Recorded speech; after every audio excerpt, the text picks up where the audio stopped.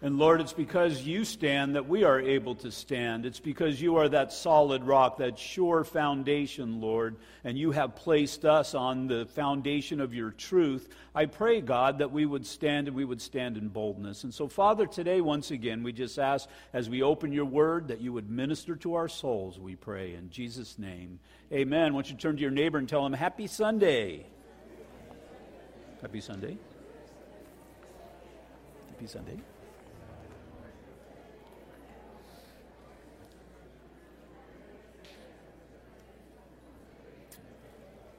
Happy Sunday.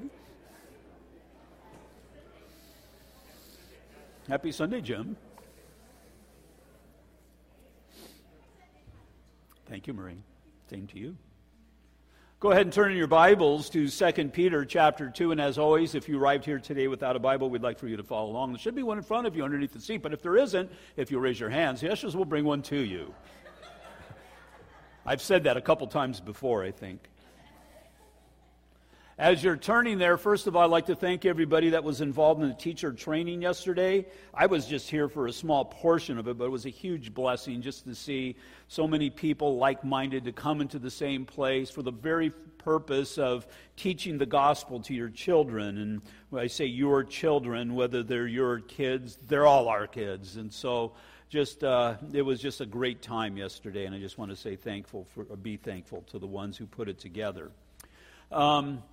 I don't remember if I mentioned it on Sunday morning, but we have a lady who attended our church, Ann Lett, and she's attended it for many years, very faithful servant, and served here in children's ministry and hospitality. She would come in during the week and clean, and she did that for I don't know how many years, probably close to 14, 15 years at least, and went to be with the Lord a couple of weeks ago.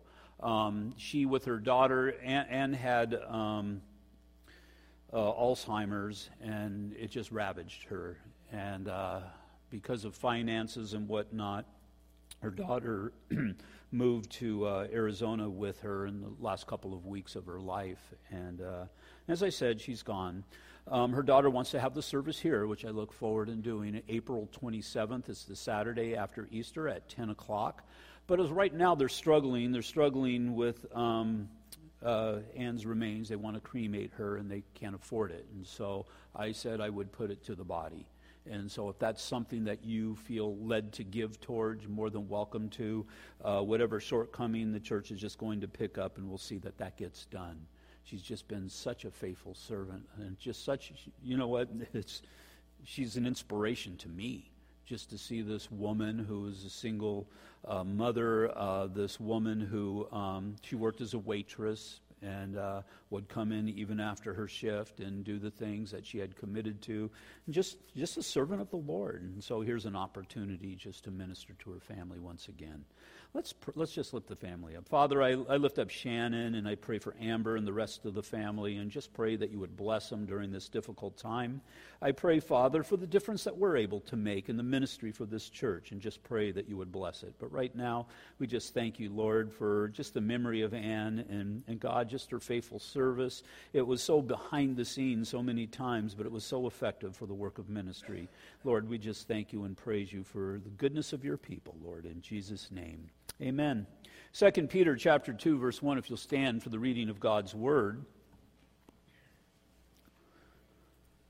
Apostle Peter had just spoken of prophets, but he now gives us a warning. In chapter 2, I'll start from verse 1. I realize that we did verses 1 through 3 last week, but we're going to revisit some things there. It says, "But there were also false prophets among the people, even as there will be false teachers among you." Obviously, Peter is writing that to those of his day, but it's pertinent to our day also. "There will be false teachers among you who will secretly bring in destructive heresies, even denying the Lord who bought them, and bring on themselves swift destruction. And many will follow their destructive ways, because of whom the way of truth will be blasphemed. By covetousness they will exploit you with deceptive words. For a long time their judgment has not been idle, and their destruction does not slumber. For if God did not spare the angels who sinned, but cast them down to hell and delivered them into chains of darkness to be delivered for judgment, and did not spare the ancient world, but saved Noah, one of 8 people, a preacher of righteousness, bringing in the flood on the world of the ungodly, and turning the cities of Sodom and Gomorrah into ashes, condemning them to destruction, making them an example of those who afterwards would live ungodly, and delivered righteous Lot, who was oppressed by the filthy conduct of the wicked, for that righteous man dwelling amongst them tormented his righteous soul from day to day by seeing and hearing their lawless deeds. Then the Lord knows how to deliver the godly out of temptation and to deserve the unjust under punishment for the day of judgment. Father, just essential instruction from your word today. Because again, the word of God is based upon the preaching of the word of God. But what happens when the enemy, when the flesh infiltrates into that? We must be aware. And so, Father, I pray for today's teaching that, God, it would be that which would prepare us, Father, when confronted against those who would pervert your word. So again, Lord, lift up this morning, asking that you would simply bless us in Jesus' name. Amen. Go ahead and be seated. As we saw last week, we were told in 2 Peter chapter 1, verses 20 through 21, where Peter said, "No prophecy of Scripture is of any private interpretation, for prophecy never came by the will of man, but holy men of God spoke as they were moved by the Holy Spirit." And if that is true, which it is, the antithesis of it would be true as well. Paraphrasing that scripture from the opposite point of view, false teaching is of private interpretation. For false teachers never came by holy men of God, but false teachers spoke as they were moved by their own desires. And that which was prevalent back in the day of the Apostle Peter, it was prevalent in the day of the Apostle Paul. Just as surely as the Word of God was going out, false teaching was going out as well. We must be well aware of it in our day also. So where do false teachers come from? Well, verse 1 tells us something that should be very startling. It says, there were also false prophets amongst the people. That means amongst the body of Christ, there are false teachers that are there. Now, don't only think about the person behind the pulpit. A lot of times it's the person out in the hallway, or the person who sends you the text message or the email or whoever it might be. It's that who spreads that which is contrary to the Word of God. And so these false prophets will come amongst your church. If this is your church, we've had false teachers here. We have had people that have come in amongst the brethren for the purpose of leading them away according to their own will and according to their own desires. And it will be the person behind the pulpit from time to time, prayerfully not at this church, but nonetheless, you need to be aware so that when it does come about, you're able to recognize it. And so these people who will rise up amongst even ourselves, they will exhibit good leadership qualities. Wow, that person, male or female, that person is impressive. That person is able to lead and inspire people. They will possess great biblical understanding. Man, they know the Bible frontward and backwards. And it'd be impressive just the knowledge that they have. They will groom a polished personality. Wow, I wish I was like that guy or that woman. And they use these things for the purpose of their message. See, our message is not centered upon any one person other than the Lord Jesus Christ. And if you're thinking, wow, what a great leader, what a great biblical understanding, what a polished personality, then there's something wrong. There's something wrong with that mindset, because what you should be leaving the church thinking is what an awesome God that we serve. And those who have a message that is contrary to the Word of God, it will not bring people to the throne of God. It will bring them to the grave of mankind. Paul said in Galatians chapter 2, verse 4, speaking of false teachers, that they come in by stealth to spy out our liberty, which we have in Christ Jesus, that they might bring us into bondage. If it's Christ who has set us free, and we have found freedom indeed, then anything else is going to bring us back into bondage. What did Paul mean by bondage? Well, Paul went and he spread the gospel throughout the area of southern Turkey today, Asia Minor. And as he did, people were getting saved, and they were coming to the awareness of the grace of God, and it was just an amazing work. Well, these men who are called Judaizers, they were those who were preaching a hybrid religion of the gospel of grace, but also the work of Judaism, and they would come back behind them and tell them of the things that they need to do to be really right in the sight of God. Their main thing was circumcision, but there's so many different things throughout the course of history, church history, that these types of people, well, it's whatever their pet project is, and it's usually whatever it is that they do well. And so they were telling him, yeah, salvation by grace, all that's good. But if you really want to be right in the sight of God, if you want to be ultra spiritual, you have to be circumcised. You have to do something our way. You have to have church on Saturday and not on Sunday. And again, there's just simply a whole list. What is the method of operation of these false teachers, false brethren, false prophets, these, as described here, these heretics? Well, they will act in stealth. Like I said, in the hallway. Hey, you know what Pastor Mike just said? Well, you know what? Let me tell you what I believe. Or the text messages. And we had somebody that sent somebody in our church text message, but don't tell the leadership at the church. And again, when there's something that needs to be done in secret, something is wrong. If somebody tells you this is what the leadership at Calvary Chapel, Ontario says, but this is what I say, but don't tell anybody, something's wrong. That's an alarm. And let us know, because it's so, they may look impressive, just as the list that I just read, but really, they're wolves in sheep's clothing. And the bottom line is they're going to lead the sheep to destruction. They're going to leave the sheep outside of a place of protection and bring them into a place of harm. Instead of boldly entering in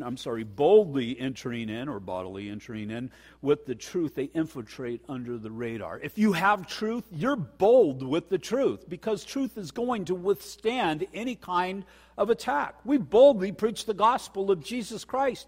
I pray we boldly live the gospel of Jesus Christ, because we understand the truth that it is. And if somebody is coming in and they're not, well, they've got the secret things or the hidden things, something is wrong. And so many of what we consider to be cults today, they've got their secret things, the things that are only known to them or whatever. When anything like that happens, again, that's a red flag. Everything that Jesus did, he either said or did openly for all to see, all to hear, and for all to partake of. These are cowards who feed on the feeble. They are destructive. Instead of bringing unity to the body of Christ, they divide the body of Christ, leading people away. And I've seen this, and it's very unfortunate. It's happened in the church. People that follow after such people, it leads to their spiritual destruction. As they go out of the body of Christ and attack comes to their spiritual lives, they're left vulnerable. This is why we are not to forsake the gathering together of the brethren. So when spiritual attack happens in your life, you've got the people around you to help protect you, to shore you up. Again, I think that's part of essential why the Lord just really laid upon my heart that we need to help Ann out, or at least Ann's family out. Ann's with Jesus Christ. She doesn't need any help anymore. But help Ann's family out, because that's a witness, and that's just what family does. And so we need to understand how important these things are, because as they lead them out of the shadow of God's wings, they're left vulnerable, spiritually speaking, but also physically speaking. Because what happens when a need arises? And, well, I'll pray to the Lord. Well, how does the Lord fulfill your needs? As I said so many times before, I've had financial needs, and I've had God take care of the financial needs, but never has He just interjected money into my wallet. He has never just put money into my bank account. He has done so through the body of Christ, somehow, some way. That's the way God operates. That's the way God works, because the church is His mouth, and our arms and our hands are His arms and hands, and that He impresses upon the heart of the body of Christ in order to care for one another. And if you're led out, then you are left vulnerable. And the bottom line is these false prophets, to use Peter's illustration, they're not feeding the sheep and they're not tending the sheep. Matter of fact, they're destroying the sheep. These false teachers are deceptive. They sound so good. What they seem to say seems to be so true, but Christ is not glorified, and the people are not edified through what it is that they have to say. Usually what they have to say is centered upon themselves, some sort of biblically unknown that they have received some sort of revelation from, or just simply fresh revelation. But as I've mentioned this verse before, and this is a verse you need to understand and know, especially when the cults come knocking on your door, or anybody who claims to have fresh revelation from the Scriptures, either concerning Christ or concerning whatever, there's no such thing as fresh revelation. Jude 3 tells us that these things have been delivered once and for all. When the Bible says it was delivered once, that means it's not going to be delivered. There's nothing else to be delivered. And it's for all. That means it's for every single one of us. Everything I need for righteous living in the sight of God is contained in here. When somebody wants to add something to that, they're wrong. They're just flat out wrong if it's contrary to the Word of God. And so our reaction to these people, I must continue to grow in the knowledge of the Word of God. Because if I grow in the knowledge of the Word of God, then I'm not going to be deceived by their trickery. You must be going to church. Because as I go to church, I'm around my brothers and sisters, as I stated before, and I'm going to be strengthened by that. At the very least, hey, this person approached me and said this. What's up with that? And again, I won't be deceived if I bring more people into that equation for my support. You must be growing, you must be going, and you must be groaning. And when I say groaning, I mean praying. You must continue to keep in prayer. Pray for the people. If you know people who've been led astray, pray for them. Pray for the false teachers that are out there. We so want to stand up and stone them, but have you ever thought about praying that God would bring truth into their life and a spirit that desires to speak truth? Hebrews chapter 5, verse 14 says, "But solid food," he's speaking of the Word of God, "belongs to those who are of full age, that is, those who by reason of use have their senses exercised to discern both good and evil."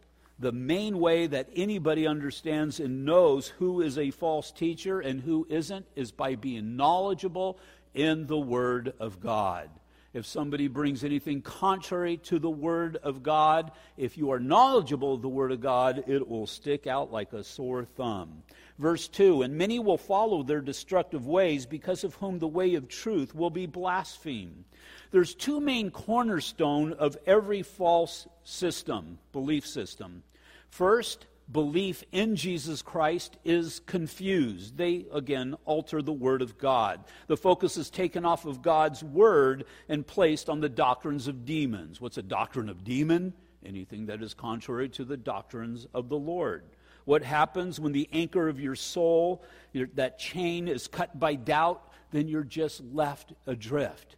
And again, if anybody brings anything to the pulpit other than God's Word, then something is seriously wrong. Secondly, as belief is confused, also behavior will be justified. And I'm not talking godly behavior. Character and integrity is set aside for the pleasures of the flesh. The emerging church, that's exactly what the emerging church does today.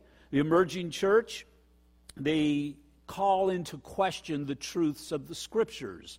They speak of the signs of the times, or at least the times anyway. And, God's Word, it was pertinent back then, but not so much now. This is the religion of a postmodern society that does what is right in their own sight. A society believes that truth is fluid, or at least it's subjective to what you think it should be. And if you think all truth is based upon what you think it should be, how about the ultimate truth, the Word of God? You start doing that, and then it filters through to behavior. Because if this isn't the truth, I get to define my truths. How am I going to define my truths? Whatever it is that makes me feel good. Whatever it is that I have a desire for. I'll justify that, I'll validate that, and we'll follow through. Now just think if we had a church that everybody was doing this, it would be a mess. God would not be glorified, and the Word would not be going out. And again, this is a dynamic of what is called the emerging church. It's a new movement that, it's not so much new anymore, but it's a movement that has been going on I want to say in the body of Christ, but it's not of the body of Christ. Seeker-friendly church, and all of these churches that will water down the Word of God. Those two things will be constant. Belief is confused because the Word of God has been muddied, and behavior is justified. Godless behavior is justified. So what's the church to do? Well, we're told in 2 Timothy 3:14, you must continue in the things which you have learned and been assured of, knowing from whom you have learned them. We must continue going on in the Bible, in the Word of God. In the Word of God, in your personal devotions, in the Word of God as you go throughout your day. We have many sources for the Word of God on the internet and the radio, so on and so forth. Not all is good, but you have to discern these things, and definitely in your personal church and the church God has called you to. So we are to preach the truth, knowing that God will deal with those who pillage the truth. Verse 3, by covetousness they will exploit you with deceptive words. For a long time their judgment has not been idle, and their destruction does not slumber. So, all these false teachers, we got false teachers who are on the TV. We got false teachers on the radio, on the internet. It seems like they're all over. What are we supposed to be doing with this knowledge of their existence? Well, we've just been looking at what we do personally as far as rejecting them, but shouldn't we have a stoning or something? Shouldn't we go and kind of round them up and do away with them? I mean, you can kind of have this mindset, but you got to be careful. I'm first going to read from Matthew chapter 13, and that the idea is that the ultimate judgment comes from the Lord. If there's somebody who is a false teacher, we point them out. Not afraid to name names, but to mention those who are teaching falsely. But as far as, well, what else are you going to do? You can't go out and do physical harm to these people. That's not what God is saying. But first, this Matthew chapter 13, this parable, and it's a reality back in Jesus' day, it's a reality now in our day. In Matthew 13, verse 24, another parable he put forth to them, saying, the kingdom of heaven is like a man who sowed good seed in the field. That would be the word of God that is sown into the hearts of people. But while men slept, the enemy came and sowed tares amongst the wheat and went his way. But when the grain had sprouted and produced a crop, then the tares also appeared. So the servants of the owner came and said to him, sir, did you not sow good seed in your field? How then does it have tares? And he said to them, an enemy has done this. The servant said to him, do you want us then to go and gather them up? But he said, no, least while you gather up the tares, you also uproot the wheat with them. But let both grow together until the harvest. And at that time of the harvest, I will say to the reapers, first gather together the tares and bind them in a bundle to burn them, but gather the wheat into my barn. The tares are a thorny bush. Thorns are a picture of sin. And so the enemy went into that field and sowed seeds of false doctrine that caused these tares to rise up. The problem is, it's my understanding that you can't tell the difference between wheat and tares, or at least it's very difficult. Matter of fact, the tall tell sign is when it blossoms and it produces its fruit. By its fruit, you will know them. But we can't make determinations on the souls of men and women. That's only for God to do. If there's a false teacher teaching falsely, we'll point him out. But the idea here is that Peter is encouraging us to let us know and to understand ultimately that false teacher is going to stand before a holy God, and he is going to receive the judgment that is due to him. And so that's what we're going to be looking at here in verses 4 through 9. Starting again in verse 3, by covetousness they will exploit you with deceptive words. For a long time their judgment has not been idle, and their destruction does not slumber. What is following from this point on, Peter is going to show us 3 examples of how the Lord cares and protects his people and judges those who are not of his people. And really what we're going to see is, in verse 4, the second word, if, and then down in verse 9, then. And in reality, we have 3 ifs and 1 then. So the first example is the fallen angels, verse 4. For if God did not spare the angels who sinned, but cast them down to hell and delivered them into chains of darkness to be reserved for judgment, and did not spare the ancient world, but saved Noah, one of 8 people, a preacher of righteousness, bringing in the flood on the world of the ungodly.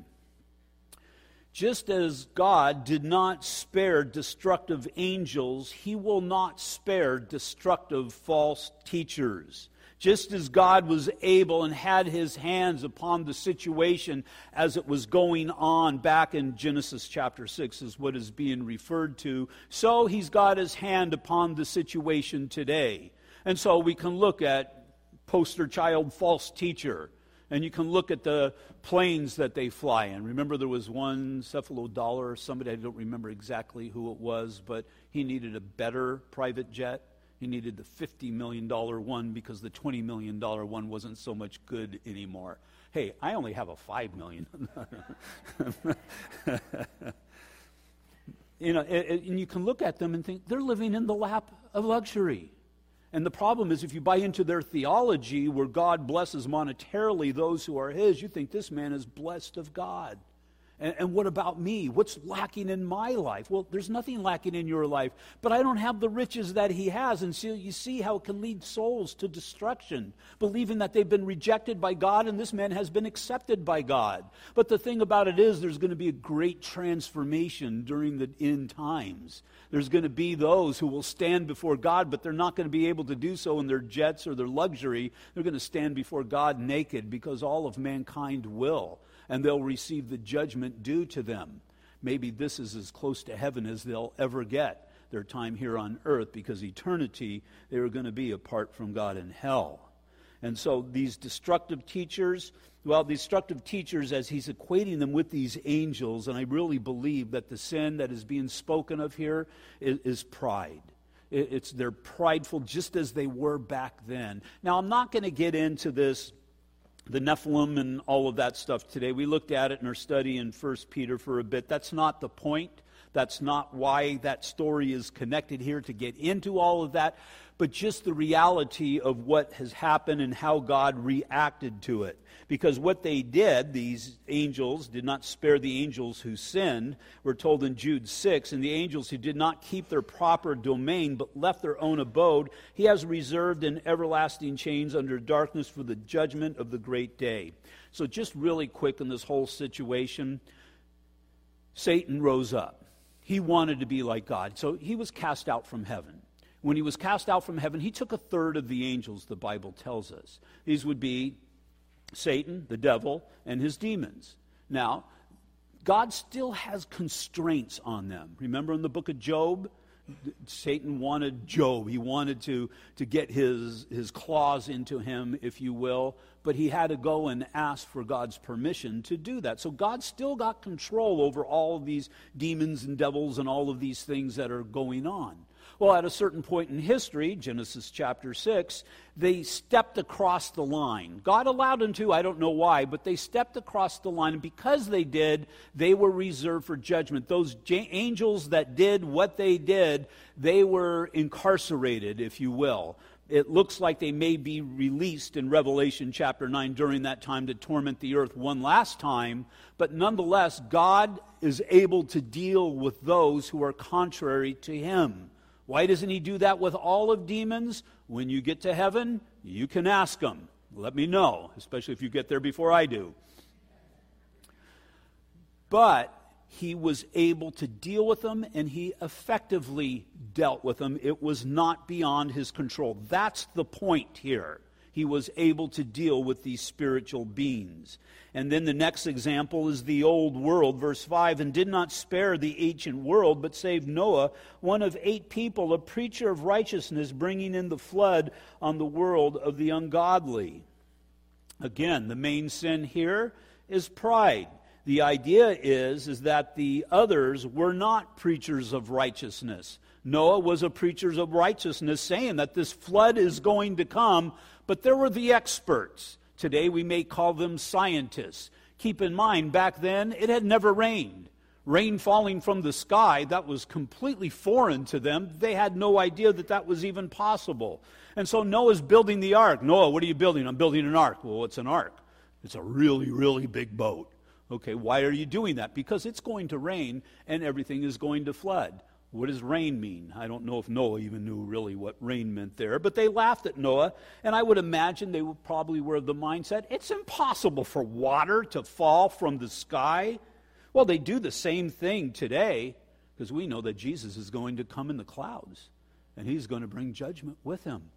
And so just as judgment rained from the sky back then, judgment is going to rain from the sky again in the form of Christ in his second coming.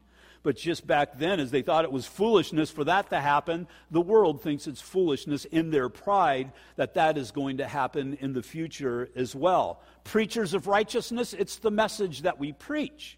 Repentance for the forgiveness of sins, that man might get right with God, and through right with God, he would not fall into judgment. But what we need to see all through that time is Noah was a continual preacher of righteousness, and I believe the greater degree of his preaching was in the building, was being obedient to what God had called him to do. Well, you can draw parallels with that because it was as he came into the ark that he was protected. As we come into a relationship with Jesus Christ, we're protected. He's an obedient in building the ark. We're obedient in sharing the gospel of the Lord Jesus Christ. But also what we need to see, and applies today, although judgment was inevitable, it was also inescapable. It was it was not inescapable. Although it was inevitable, it was not inescapable. And so they could have repented, my point is, and gotten right with the Lord. God, why don't you just kill all of these false teachers? Because God cares for them. God loves them, and God wants to see them saved. Judgment's inevitable if they keep going like they're going, but it was not inescapable, or it is not inescapable. So the righteous one spoke of the coming judgment. The unrighteous spoke of the foolishness of the coming judgment, and they're the ones who perished outside of the ark. The third example is Sodom and Gomorrah, verses 6 through 8. And turning the cities of Sodom and Gomorrah into ashes, condemned them to destruction, making them an example to those who afterwards would live ungodly. And delivered righteous Lot, who was oppressed by the filthy conduct of the wicked. For that righteous man, dwelling amongst them, tormented his righteous soul from day to day by seeing and hearing their lawless deeds. What was Sodom and Gomorrah's sin? Well, obviously it was sexual sin, but what was the root of the matter? We're told in Ezekiel chapter 16, verses 49 through 50, it says, "Look, this was the iniquity of your sister Sodom. She and her daughter had pride, fullness of food, and abundance of idleness." Pride. Everything they needed was there. They didn't have to seek after God for their needs. They should have, but they didn't. And so pride entered in. Kind of a good description of the United States of America today. But what we need to see is Lot. Righteous Lot. Why is Lot described as righteous? Because you look at his life and he seems to be anything but righteous. Because you can't tell. Lot is probably the ultimate example of the difference between a wheat and a tare. I look at Lot and I see a tare. God looked at him and sees wheat. I mean, I can't see as God sees. And that's the sad thing of anybody who is walking strongly with the Lord at some point and has walked away. You just don't know. Now, we don't judge anybody's salvation because we don't have the capacity to know. But when we see somebody who's not walking right or has walked away, we know that we must once again minister to them as if it's the basic things. They need to repent and get right with God, because that we do know. And so Lot, what we need to see in Lot is a wheat who looked a lot like a tare. But it's God who knows, and it's God who understands who this person is and where this person is at with him. And so false teachers, when we hear somebody teaching falsely contrary to the Word of God, we point it out. When there's a movement out there, seeker-friendly movement, emerging church movement, whatever, we point it out. But as far as going and marching in front of their churches and all these other things, That's not for us to do.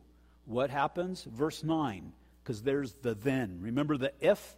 Really, there were 3 ifs there. Here's the then. Then the Lord knows how to deliver the godly out of temptations and to reserve the unjust under punishment for the day of judgment.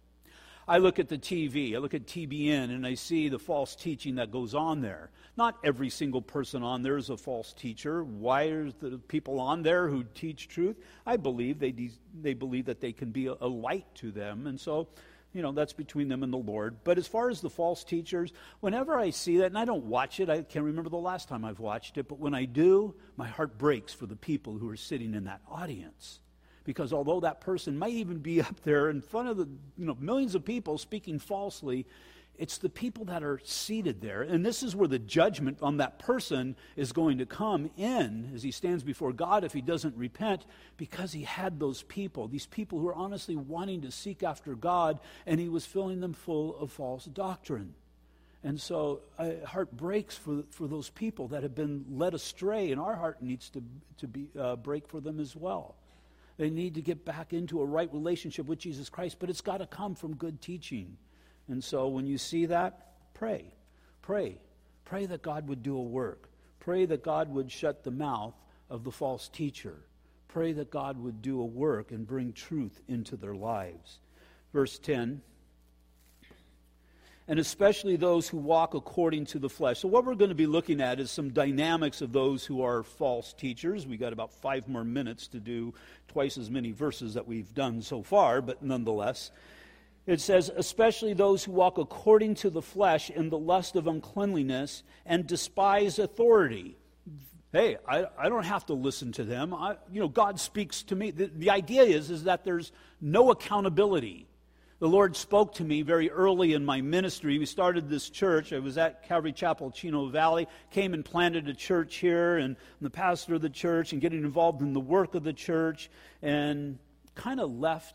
It didn't leave the accountability. I was always accountable, but kind of cut off communication with Pastor David in Calvary Chapel, Chino Valley. And the Lord spoke to me that you've got to have this fellowship. And so I remember writing him an email and telling him that I coveted the fellowship that I was able to have with a man who was my pastor. That was saved under Pastor David's teaching. God did a work through that. I was discipled under Pastor David's teaching. I was called into leadership under Pastor David's teaching. I served as a staff minister, and then I was sent out under his teaching. And so accountability, it never stops. So how does that work for me today as the pastor? We meet at Calvary Chapel, Chino Valley, a group of about 20 pastors every Tuesday. I think it's the second Tuesday of the month. I say I think just because they send an email and I go. But it's essential. Nobody is an island unto himself, especially when it comes to the things of the Lord. We all need accountability. It's essential.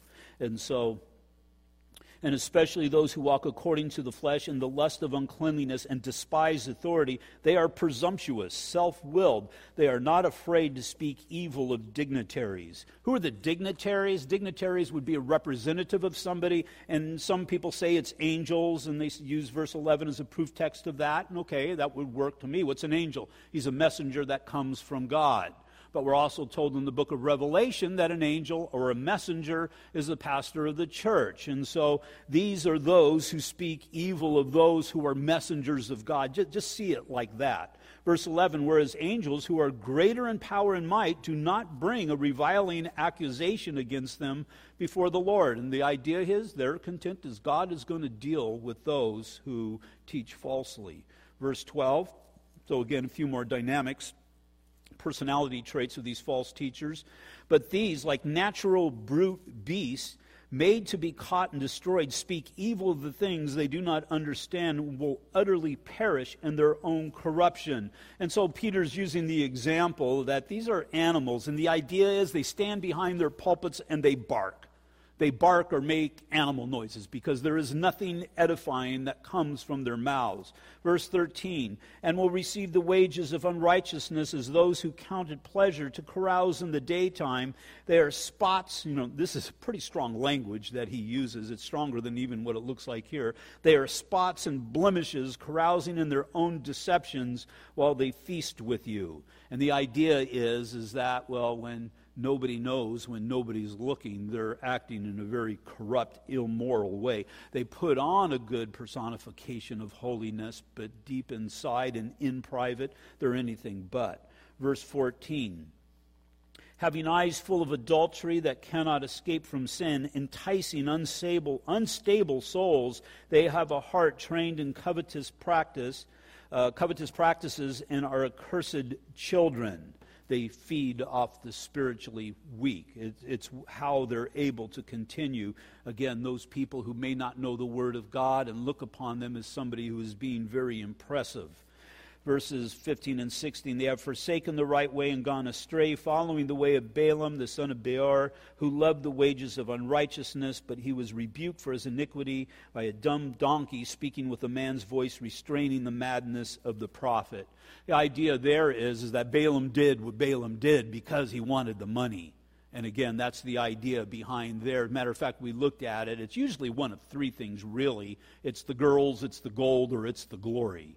One of those three is the thing that most, well, at least male false prophets will seek after. And so usually it's, if you hear somebody that's teaching falsely, usually their motivation is going to be one of those three things, following this example of Balaam. Verse 17, these are wells without water, clouds carried by a tempest, for whom is reserved the blackness of darkness forever. A well without water would be something that looked very beneficial, but you go to draw water from the well, there's absolutely nothing there that benefits you. What's water a picture of? Again, water is a picture of the Word of God. When you go to that which should be producing the Word of God, but it's not there, that which is supposed to be producing it is going to be seen or known as useless. Verse 18, for when they speak great swelling words of emptiness, they allure through the lust of the flesh, through lewdness, the ones who have actually escaped from those who live in error. While they promise them liberty, they themselves are slaves of corruption, for by whom a person is overcome by him, also he is brought into bondage. For if after they have escaped the pollution of the world through the knowledge of the Lord and Savior Jesus Christ, they are again entangled in them and overcome, the latter end is worse for them than the beginning. For it would have been better for them not to have known the way of righteousness than have known it and to turn from the holy commandment delivered to them. Those who know what is right in the sight of God, but refuse to follow through in it. And again, these are people who do not know Jesus Christ, but do know of Jesus Christ. And to them, they will receive the judgment that even the demons are going to receive. Verse 22, but it has happened to them according to the true proverb, a dog returns to his own vomit, and a sow, having washed, to wallow in her own mire.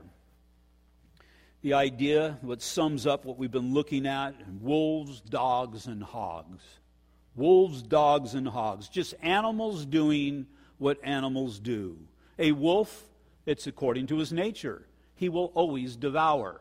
You're not going to be able to train up a wolf and a sheep in the same pen. Sooner or later, the wolf is going to eat the sheep. Dogs will never have proper etiquette. You can clean the dog up, but it's still a dog. No matter what you do to it, you stick it outside, they eat grass, they throw up, and then what do? That's what dogs do. It's disgusting, but don't be a dog. A hog, you can pretty a hog up. You can put lipstick on that pig. You can wash it up, but when it sees a mud pile, it's going to go back to the mud. It's going to go back to the mire because that's where it's happy. That's where it's content. The wolves, dogs, and hogs, that's just their nature. False teachers teach falsely because that's their nature. You did the things that you did or lived the life that you lived because that was your nature. But then you were changed. You were cleansed by the blood of the Lord Jesus Christ. and He has done this work for us. He has set us in a high place. We are now children of God through faith in Jesus Christ. And because that great change has come over us, there's great expectations that have been placed upon us. And so just as those changes have come through the right teaching of the Word of God, we need to foster an environment where the Word of God goes out in a real and powerful way so that other lives would be changed, other lives would be altered as well. And so, as Paul told Timothy, verses 4 through 5 in 2 Timothy, you be watchful in all things, endure afflictions, do the work of an evangelist, fulfill your ministry. As much as you know what the right and godly thing to do is according to the Bible, keep doing it. Don't ever, ever quit. Don't ever, ever stop. Continue on in the truths that God has given us. Father, we just thank you, Lord, that you have given us these truths, Lord, and there's just no doubt in what we are to preach and teach, no doubt in how we are to live. And I pray, Father, that in the end we would hear those words, well done. Until that time comes, I pray that we will continue to do what you have called us to do. We name false teachers as false teachers arise or false movements arise, but we know ultimately, Lord, this is your church. It's built upon the foundation of who you are, and it's you who will keep your church. And so, Father, we just thank you that you have counted us amongst your church. And I pray, Father, that as much as depends upon us, that we would have a passion, Lord, for your truth and for your will. Reveal that will to us, Father, and I pray, God, that we would continue to push forward in all that you've given us to do, we pray, in Jesus' name. Amen. Will you all stand, please?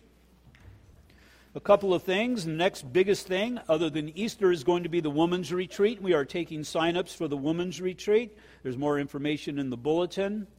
There will be a couple up here for prayer. Tonight at 6 o'clock, we'll be continuing on in our study in 2 Chronicles. And my wife and I will be in the back as well. If you want to know more about a relationship with Jesus Christ, that's part of the reason we're there, is to discuss that with you. If you have any questions, let us know. God bless you guys. Have a great day.